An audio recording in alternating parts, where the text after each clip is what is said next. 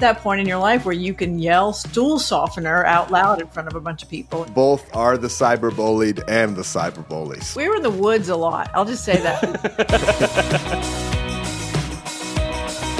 Hello and welcome to the Dry Bar Comedy Podcast, the podcast that is funny for everyone, where you get to hang out with some of your favorite dry bar comedians. I'm one of your co-hosts, Jordan Macon, and I am joined by... Taylor Nielsen, the other co-host. And look at his shaven face today. Yeah, this is a little bit of a sight for you frequent viewers. It's You're seeing jarring. more of me than usual. So Wow. I either apologize or congratulate you.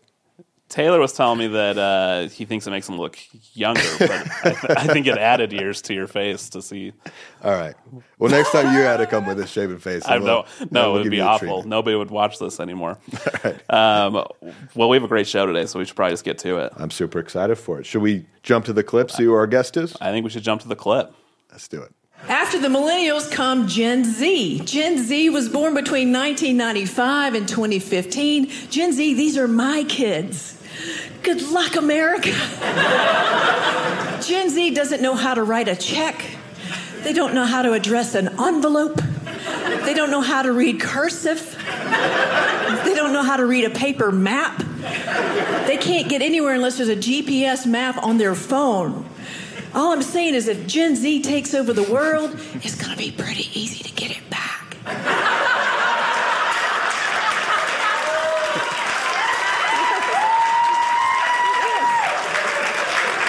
We're just going to write our battle plans in cursive on a piece of paper. And then mail it to ourselves in envelopes. Great. Well, you know who it is. It's Karen Morgan. She's had a couple of specials with Dry Bar that have been huge hits. Go Dogs and Rub Some Dirt in It. Please give a warm welcome to Karen Morgan, everybody. Yay! Hello. Hey, how are y'all? We're Doing good. good. Yeah, thanks for being here. Thanks for being here on a Black Friday of all Black days. Friday. Yeah, I got up. I took one child to the airport at 4:30 a.m. and my husband said, "You want to go to the Doorbusters?" And I was like, "No, I'm good. Back to bed." I feel like the more online shopping becomes an option, the more the doorbusters just sound like the worst kind of The experience. worst. And the malls are sad. Like, you know, the malls are just like, I don't know. Our mall, we have one mall in Maine and it's called the Maine Mall. And I'm not making that up. It's That's called the Maine Mall. amazing. So anyway, it's becoming That's sadder funny. and sadder. Maine's famous for its wordplay up there. Yeah. You got to make use of that. Yeah, the mall in Maine. Now that's an interesting location. The mall nearby us, it has large wings converted into like Dungeons and Dragons type mercantile areas. Have you seen this? What are you talking about? But like cosplay kind of stuff? Or? Like cosplay areas where people will come and sell like little leather trinkets, stuff that you would like might get in Middle Earth. Like you haven't heard of this? At the University Mall? This is at South Provo. Oh, South Provo. Yeah. So there's just wings of the mall that are shut down, but they have these weird But if you want to be an orc, you can go there. Yes. Yes.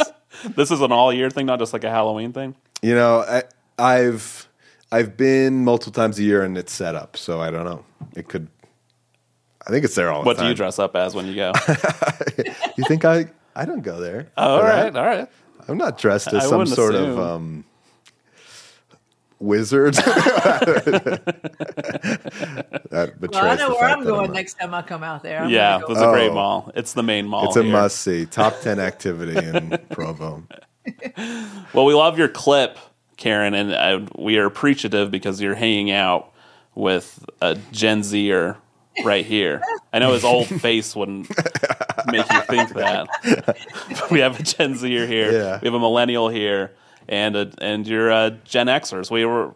This is I think we're making Boom, boom, podcast boom. history. Making podcast that we have multiple generations, represented. And thank you to all the Gen Zers out there who do have a sense of humor about it, including my kids who, when I wrote this bit, it's grown over the years, but it started out with just making fun of my kids. And they've been very patient with me for a very long time, Yeah, I was going to That's ask so if it funny. caused any rifts in the family, but no, they're all right. No, not when they know what I do for a living. And I did have to, I had a couple of moments where when this went viral on Reddit or something like that, a piece of it went viral. And so there was some blowback from some people that some Gen Zers who got their feelings hurt.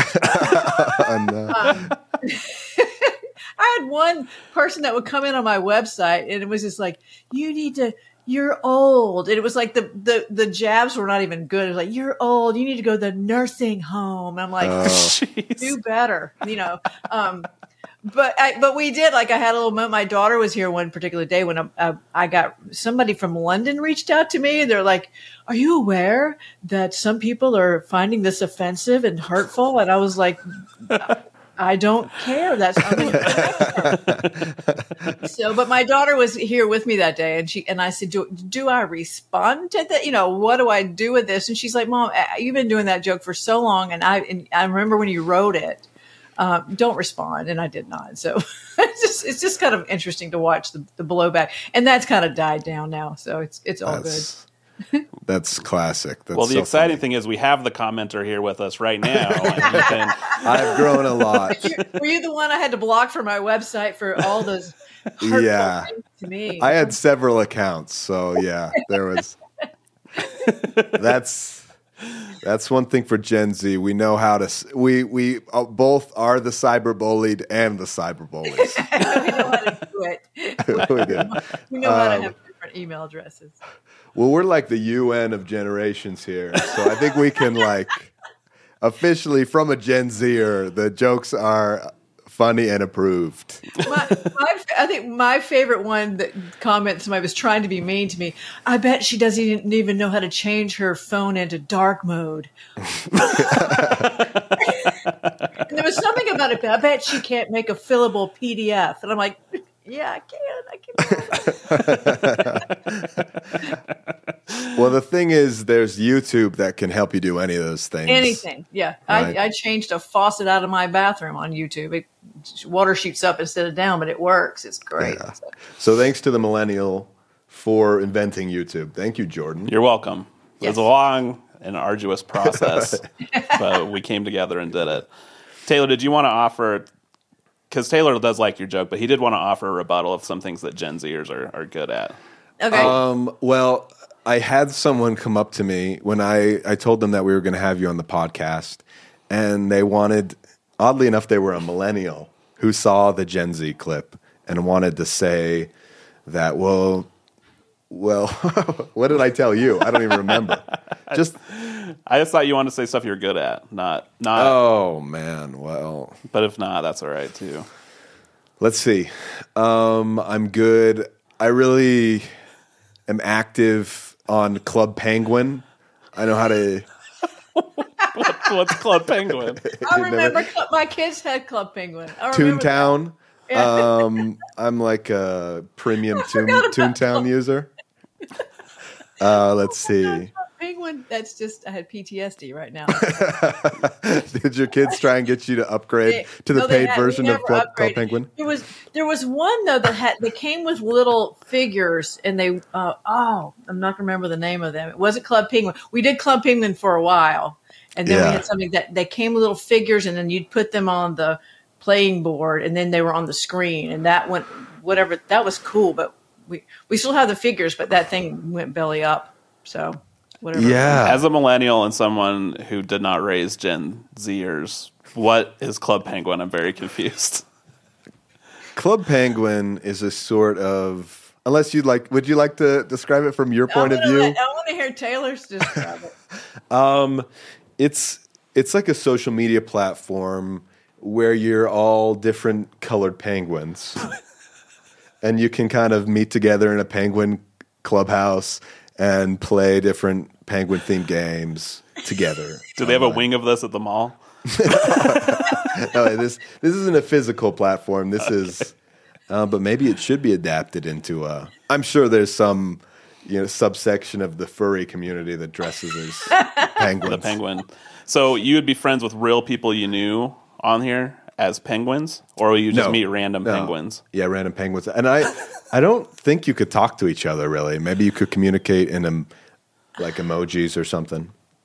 I just remember you could only like make them go to different houses and places and stuff like you. And it was all about which color penguin were you. It's more like, what was your penguin personality? I don't remember. I remember getting asked a lot, can we upgrade to the next level? And it was like, does that one cost money? And the answer is no. So I don't know. I wouldn't get past it.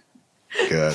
Yeah. Well, wow. Well, I'm really sad I missed out. Yeah, you should be. It's probably somewhere. You could probably find it if you really want. I'm gonna go. Dig that up. Twitter's dying, so I need a new platform, and I think The Club emerging Penguin. social platform. Yeah. Yeah. I always thought they Yes. should combine like was it Minecraft? No, the one where you build cities. World. What's the one that you build the cities? You take the blocks and you make a city out of it. Yeah, that's Minecraft. Yeah, you can build pretty much anything I out of always blocks. thought in they should like let the penguins go there. that. Like kind of like the refugees. Cross over to the other game. Yeah, it's a good idea. that's funny. idea. Well, what about you as a millennial? Is there anything you want to defend yourself? Millennials, we're really good at coming up with reasons why we don't have to do things. That's kind of what I've realized. Like, people say millennials are lazy, and we are, but we're also just really good at saying, well, here's why we don't need to do that. We just defend being lazy. Just defend not doing anything. That's okay. That's funny. We're very creative. I feel like Gen Z took it a step further, and they we're not going to do it, and we don't need to defend why. That's true. That is, Yeah, that is what it you're is. bad people. Karen, what are the Gen Xers' top qualities, would you say? Well, the first is that we don't care what y'all are doing at all. Like, because Gen Xers, we are, and I'm the oldest year of Gen X, so I have a couple of Jen Jones traits in terms of my upbringing. But Gen Xers in general like the fact that we're under the radar. Nobody really cares about shouting who we are. We like to be under the radar, and we like our music, and we like the fact that we were, I think, the last generations that was pre and post cell phone, pre and post, technology, pre and post computers, all of those things. So we got to live through all of them. And so we know a little bit about all of them, just enough to be dangerous, but not enough about all of it. And but we don't care about our ignorance about technology necessarily. We're proud of it.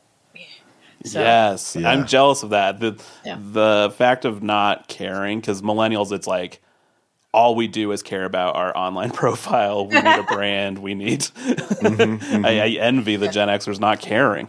Yeah. Yeah, and we don't take 18 selfies to get a picture, a little, what do you call those little pictures, profile pictures. We're like, I'll put a picture of a cassette tape up there and be totally fine with that. We don't, I think when I go to live shows, I think the majority of what I get comments are people are, they're proud of the fact that we did not have adult supervision growing up. We didn't. We were just feral out in the woods. Out in the woods doing things we shouldn't have been doing, or on our bikes all day as young children. And we're proud. Most of us are proud to still be alive, quite honestly. Right. Well, my reference point is like the kids in Stranger Things. Is that an accurate representation of how you grew up? There's a lot. I can tell that the writers on that show must be my age because of the references that when I watch that show, which I like, and it's a weird show, but I still kind of like it. The pop culture references are definitely there. There's a few things that are a little bit off, but I can tell the writers are probably somebody my age that has a writing team that's younger. That person's going, no, we wouldn't have done that. We wouldn't have, but we were on our bikes all day. I have this story I've added. This bit has grown, by the way. It's now, the whole Generations bit is now almost an hour long. Whoa. Now that, because I've gone out and I get feedback. My current one is talking about movies that we went to, now the PG movies, we went to the movies by ourselves. We didn't have anybody with us. We rode our bikes there, or our moms dropped us off there. Nobody went with us to the movies. And so if it was a PG movie or G movie, my mom was like, here's some money, have fun. Here's PG movies they have today: Moana, Frozen, Monsters Inc. Those are all PG. Here's a PG movie I watched as a child: Jaws. And so I saw Jaws by myself with my little neighbor, and we lived to tell about it. But it's just a very different upbringing. And that bit, every time I do a show, somebody comes up to me and says, "Well, what about this?" And I'm like, it's usually me going, "Oh, I forgot. I forgot about that." We all have a little bit of like repression. That's funny. Yeah, your comments. We were just looking through the comments on that clip, and there's so many of people like, "Yes, she's exactly right. We definitely shot bow and arrows at each other. We definitely threw rocks." The people that have BBs still lodged in their bodies, those people are so proud of that. They're like, "I still have a BB in my arm. I had a bone sticking out, and my mom wouldn't take me to the hospital." And everybody's proud of the fact that we were injured and like hurting. That's funny. Well, how does the way that Gen X was raised, because like you're raising some Gen Z people, how does that affect the way that you raise your kids? So that's a good question, because a lot of the comments that I got, from this video are the fact that, now Gen Xers have overcorrected. Now we're all helicopter parents, and now we're like being. I am not a helicopter mom at all. I mean, I definitely am. I know where my kids are. Now they're in their 20s now, but when they were teenagers, let's say when they were teenagers, or even let's go back to when they were 8 or 9, and I was in the neighborhood, riding around the Charlie Chip delivery van with the guy. My mom had no idea where we were, but that was pre-cell phone, pre-technology. You just didn't know where your kids were. I knew where my kids were at those ages, but I am not one of these moms. And there's a lot of moms out there that do this, and it's just a parenting style, but they go to all their kids' practices and they go to all the stuff. And I'm like, I'll drop you off at practice, but I don't need to watch that. I'll come to your games and stuff. So I think some of the blowback is that the Gen Xers have overcorrected, and I think this goes down to the millennial parents as well. That it's an overcorrecting of I'm going to do this better than my parents did. Well, some of the stuff that my mom did by not being around probably made me a better, more independent person. So I try to do a blending of the two things. And my kids have made it to their 20s, and they're still here, and we're good. That's good. Are they finding their path as Gen Zers, or do you have more faith in the Gen Z? I do. Oh, absolutely. What I love about my live shows is that I will have like parents and children there together, usually moms and daughters. And I greet everybody after the show in the lobby, and they always come up, and sometimes it's a daughter that's brought the mom, I brought my mom to see you, or vice versa. And then there's usually like but I can write cursive. Yeah. We'll never use it ever, but I was taught it in the 2nd grade. Yeah, I definitely was. Yeah. Well, part of my new bit is I have a permanent callus on this bad finger right here, but from learning cursive with the big black pencils that we had in 1st grade. And you had that cursive paper with the lines, but I have a permanent scar on my finger from learning cursive. Gen Xers with their BBs in their arms and their calloused fingers from writing cursive all day. Yeah, all day long. The war zone. That's amazing. It's really cool, and we see this a lot at Dry Bar, to see different generations see clips of comedians on Facebook or YouTube or whatever, and then be able to connect with their parents or family and be like, this is something that we both think is funny, and they come to the shows. And I do love that. I think this is part of the gift of, of what we do, and what Dry Bar offers is that, it is for everyone. And it also creates conversations between generations of people like today, but also parents and children. That's my favorite part of it. And my kids have been around me since I started doing comedy when they were very young. So now they see kind of, what my childhood was through the comedy, because all my comedy is truth based. I'm storytelling really about what really happened. And some people they're like, did that really happen? I'm like, yep, it did. That's cool. That's cool. I know Jordan struggles coming up with material sometimes because why, Taylor? you don't have you don't have quite as much life to draw on. I mean, I have so much experience in video games and watching TV at home with very protective parents.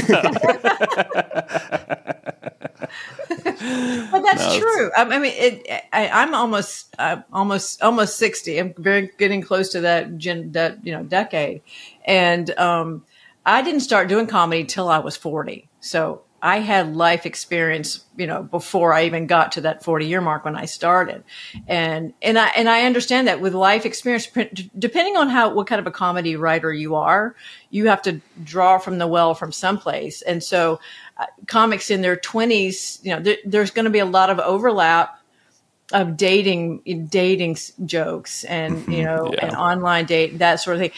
And I had a friend say, I'm so tired of hearing younger comics talk about that. I'm like, well, that's what they know. And they haven't been around for all of these years to have some more life experience to talk about. They will.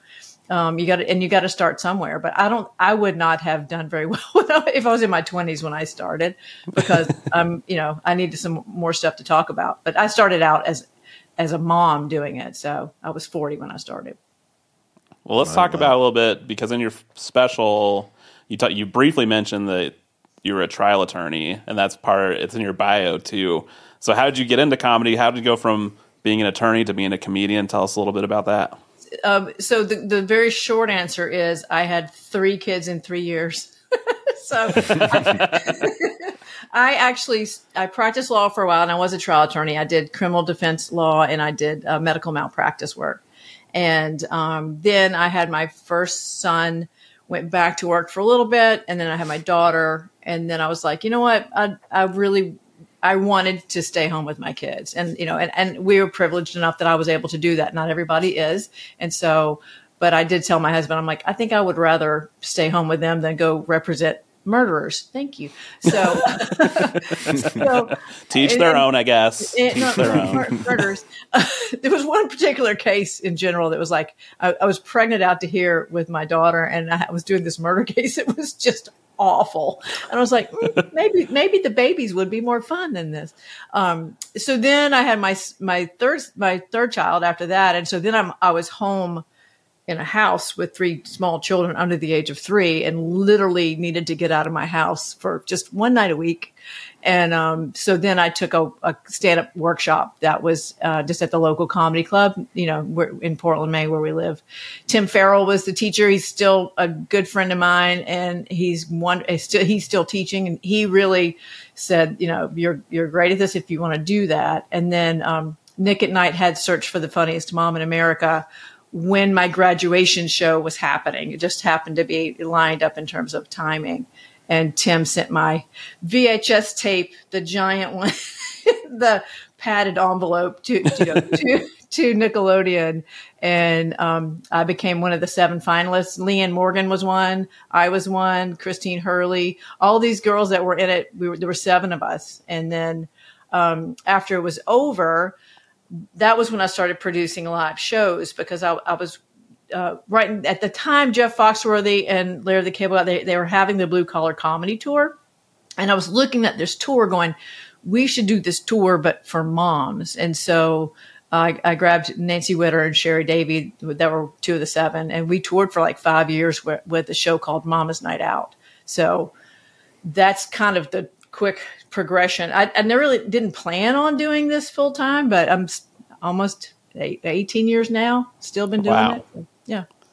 So did you, as you were being a trial attorney, was comedy always on your mind? Was that something like you ate from a younger age? Was it something you wanted to do, or just what's came up? I always had, I always loved comedy. I would stay, I remember when Saturday Night Live first came out, I would stay up with my dad. I think I was like 12 when it first, 11 or 12, maybe 10. I can't remember, but whatever age I was, I would stay up with my dad to watch Saturday Night Live. My dad took me to see Steve Martin's Let's Get Small tour. So Wow. I always liked it. I would stay up and watch Johnny Carson with him, and just enjoyed watching it and being entertained by it, but never had any like aspirations of actually doing it. I think I probably thought about writing comedy before performing comedy, because I think that to me is the key to why I'm still interested in it and why I was always, because the writing to me is the challenge. And you know this because it is the hardest part, and it's hard to make it look seamless and effortless when it's sometimes really hard to write and get things exactly the timing good and the words right. And so I love that challenge of just perfecting a 5-minute bit. It's just super fun. So Yeah. That's why I'm still doing it. No, that's awesome. Wow. It's amazing to me that you started, like, in my mind, and maybe I'm misrepresenting it, but there's not anywhere in America that much more remote than Maine.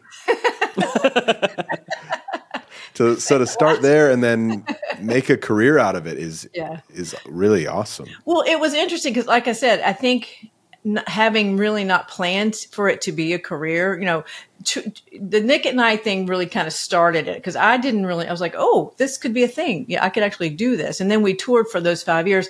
Then I came back home. I was starting to miss my kids' games and my, family events. And at some point I was like, hey, I stopped practicing law to stay home with my kids, and now I'm leaving my kids to do comedy to talk about my kids, and that just seemed like wasn't great for me at the time. Right. So I came back home, and I just didn't do full touring. I just came back home and did local shows and a few corporate shows here and there. And then the irony was that 2020 was when I was going to go full back out, because that's when all 3 kids would be in college and I would be able to go back out. And then we had an event in our world. And then, even in Maine, huh? Even in Maine. Although I do say not much changed.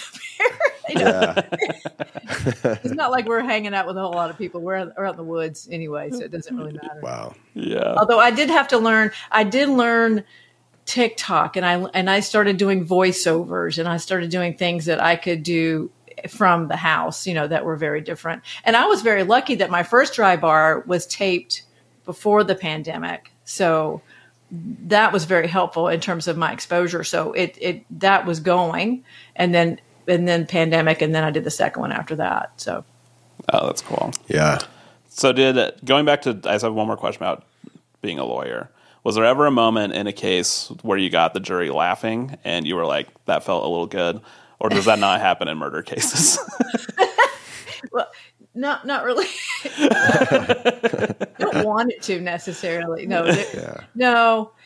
I got some people crying a couple times. The worst one was I was pregnant out to here, and I was hormonal, so I was like very emotional about my closing arguments, and I don't think the opposing counsel liked the fact that I was able to cry and to say, I'm sorry, I'm hormonal, but I got people crying. But I wasn't fake crying. I was very hormonal and very into the case of whatever I was talking about at the time. Now, did we laugh behind the scenes as we were putting exhibit stickers on pornography? Yes, we did. There was some humor happening behind the scenes, but not in the courtroom. It's very, very, very, very. Yeah, I guess that makes sense. Taylor's comedy is more crying comedy, also, so he understands that reaction. Well, yeah, I mean, it's highs and lows with me. Like, unless I make someone cry, I can't make them laugh as hard as I want to. This is what you will cry or you will laugh. Pick one. Yeah. That's right. But you will feel something. So you got connected with Dry Bar. Was there any kind of story there? How did you find out about Dry Bar and then make it to the stage? I found out my friend Greg Warren Right. had done one, and Greg's a dear friend, love him dearly. I met Greg through Vic Henley, who sadly passed away during COVID, but I was very, very close with Vic. And then Vic introduced me to Greg. I produced the Nantucket Comedy Festival for about 8 years. And during that, met a lot of great comics, and Greg was one of those comics. And so we're still really good buddies. And so Greg had told me about it. He goes, because I do work clean. And he said, I think your stuff would really go well. And then I think I got the contact from him and sent the email in, and it worked out really well. So that was, and I really, what I love about Dry Bar, first of all, the taping that live show there with that audience is so wonderfully satisfying. Those people that are out there are so kind and so nice, and they really know comedy and they're really into it. I don't know, it was just really a great feeling. The staff there is amazing. I love when people are nice, and it's just, I don't know, it worked out really well. I had a great time. Great. Well, you're definitely one of our audience's favorites, so we really appreciate you lending your talents to Dry Bar and all of that. Well, I'm happy to do it, and happy to keep coming back. I got to this, when this generation gets 2 hours long, I'll bring it back out there. We'll make other people mad. Maybe the babies of today will be mad by the time. That's so funny. Yeah, I'm at a point in my life where I'm starting to differentiate myself from the younger generation. Like, I'm noticing differences between me and my nephews and things that they say that I don't get or understand. It's a really strange phenomenon. So put yourself in our shoes when we've got 4 generations under us now going, well, we don't even understand it. And I try not to be that curmudgeon-y old lady, but every now and then I'm like, it's kind of nice to be the curmudgeon-y old lady because I don't care. There was a lady in the pharmacy the other day, and she, I'm going to guess 80s, and she's yelling to the pharmacist about stool softeners really loud. And I thought, how nice just to be at that point in your life where you can yell stool softener out loud in front of a bunch of people and they don't care. Yeah. That's the dream, isn't it? Yeah, I hope to be there someday. We all hope to be. Here's my thing where I'm realizing I'm getting old is I look at how younger kids are dressed, and I go, that's fashion now? Mm-hmm. Not that I ever had a handle on what fashion was, but I have all these judgments like, that's what people wear now? That's what we're doing now? This is what well, and what happening now, I'm seeing the 80s stuff coming back again. Yeah, that's what I noticed too. Now, I want to say, girls, we already did that, and it didn't work out well the first time, so I don't know why y'all need to repeat it. That's not okay. That's funny. If somebody brings back big shoulder pads, I'm gonna be very upset. That cannot happen. They're coming. It's close, I feel like. I just wear them anyways, just to make my shoulders look. He's wearing them right now. You would not believe how small his shoulders are. A very weak Gen Z frame over here. That's right. That's right. All those. I should have learned should have exercised those cursive muscles. Yeah. I hope you don't get lost when the grid goes down. It's happening. Do you think, though, that with all the access to social media and stuff now, that fashion and trends are becoming more either faster, like they don't last as long, or they're not as homogenized, like they don't go across all of culture? Like, I feel like there's people dressed like they're in the 80s, the 90s, the 2000s, like every era, whatever they like now more than in the past, maybe. Yeah, I think it's diluted a little bit just because it's spread out through so many people in so many places. I'm so thankful that we didn't have social media. And you hear people my age say this all the time for a variety of reasons of getting in trouble or what we would have posted or whatever. I'm thankful we didn't have. I've got some photographs from college only of the bad fashions that we had, only because there was this man that would come to all the college parties. He was called the Picture Man.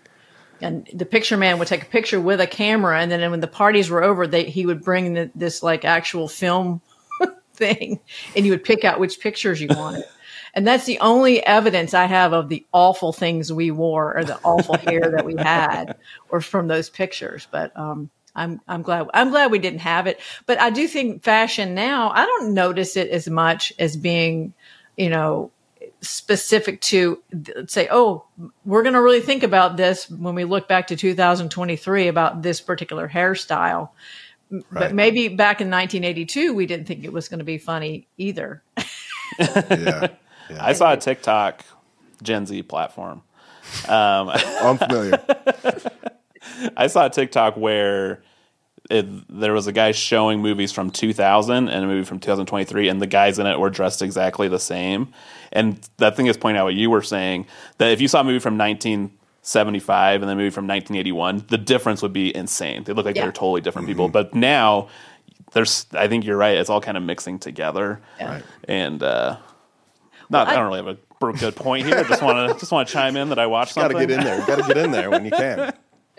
Well, like on Stranger Things, when they're trying to do those period pieces, they did a pretty good job with the bad gym shorts and the socks that we pulled, all the awful things. They hit all those things, and they look glaringly awful now. But we all wore them then, so it didn't matter. I did want to ask, how many different dimensions did you find in your childhood? Did they get that part right of Stranger Things? We did. Again, we weren't able to record anything, but we were in the woods a lot. I'll just say that. Gen Xers spent a lot of time in the woods. That's which is pretty awesome and something I'm envious. I grew up in Washington State. Okay. So near a different like Portland than you're out near now, but it was I got to spend some time in the woods, and I think fondly on those times. Well, and I grew up in Athens, Georgia, and so it's very just the weather's different, but it was we had woods. We grew up again. I think the neighborhood is what I find the most interesting. The biggest, strongest memory I have. I just recorded an audio album back in Athens a few weeks ago, and I had my mom's friends were there, the ones that drove the giant station wagons, all those people were actually there. So I got a lot of people coming up. Remember that time we went in the woods and did blah, blah, blah. Again, I'm like, we spent a lot of time in the woods, whatever we were doing. Yeah, very different from my childhood. My remembrance is, remember the time my parents wouldn't let me have a sleepover because they were scared? Yeah. Same with my parents wouldn't let me have sleepovers either. Yeah, I think that's a... Why not? Because they didn't. My mom would never explain. She just, things happen at sleepovers. I'm like, what's happening? I think it might have been a concern that like they had a very regimented like rule system that they wanted me to follow, or like thoughts about life they wanted me also to learn. So if I go to a sleepover, who knows what I might learn at night and then take back into my own life. A lot of deconstruction happens at sleepovers. Well, that's how we learn. You got to somebody's bra's got to go in the freezer before you learn that life lesson. Yeah. My wife and I sleep in different houses still. I've never had a sleepover. That's the key to a long marriage. It's good. Yeah. That's right. Well, Karen, I think we're about to the end of our time slot here. I had one final question. Do you want to? Yeah, go ahead. Well, I just wanted you, Karen, to rank what's most difficult: stand-up comedy, parenting Gen Zers, or being an attorney. And then to follow up, which one's the most fulfilling? Okay, so we're gonna put being an attorney at the bottom of both of those. I'm gonna rank bottom to top. So, again, parenting Gen Zers. Oh, that's hard between the two. I love my kids dearly, and we have a great relationship. So parenting them and learning through them is kind of fun. But stand-up comedy still, I'm still amazed I'm still doing this and love this as much as I do. I will never not love doing this. And I can't call it a job. It's not a job to me. It's really a calling and what I enjoy. And I love connecting with people, whether it's through, memories of how we grew up or how they're parenting or whatever. The stand-up comedy is going to always be at the top of that list. Now, again, I can't say my kids aren't at the top of the list either. So it's a tie, but which one I want to do all day is I'd rather be writing stand-up and performing than doing anything else. So it sounds like kids are second. And that's what we'll take away from it. If I had to pick one, I'm going to go on the road. But it is true, though. I have had to, over this 18 years, when I started it, because I had 3 little kids when I started, the rule that I made to myself was that family would always be first. And I've still kept to that rule, and it definitely was the right choice, and I don't regret. I've given up some opportunities to be able to be with my kids, and I'm happy that I did it, because they've turned out to be well-adjusted kids that can't write cursive, but that's okay. But it's, again, in terms of a fulfilling career of doing something, stand-up comedy wins hands down. Good answer. Stand up for the win. Woo! Go the woods. Yeah. Everybody go the woods. Yeah. Oh, now that's a tough one. Woods or stand up? Oh, well, okay. You got to figure out where you are in life. Woods as a 12-year-old, stand up as a 58-year-old. How's that? Yeah. Maybe we could produce a stand-up show in the woods sometime. There we go. Well, see, the thing about Gen Xers is you don't talk about the woods. What happens in the woods stays in the woods. There are no woods. Wow. That explains all the deforestation in the world. Yep. What's going on there? We have to destroy the evidence. Yeah. Well, Karen, it was really made me excited to hear about you wanted to come back to do another Dry Bar special, and I hope you do come back soon. I hope so too. My older son will be out living in Salt Lake this winter, so maybe I'll come for a visit. We'll go to the mall. Yeah. Awesome. Very cool. And then we could have you in person. I'd love to do that. Yeah, we'll go to the mall and we'll buy some leather things and create a costume. Oh yeah, we'll do a remote episode in the abandoned wing of the mall. That would be great. Thank y'all so much for having me. Karen, is there anything you would like to plug before we get out of here? No, I wanted to give one more big thanks to Dry Bar for everything that Dry Bar does for not just clean comedy, but for comedy in general.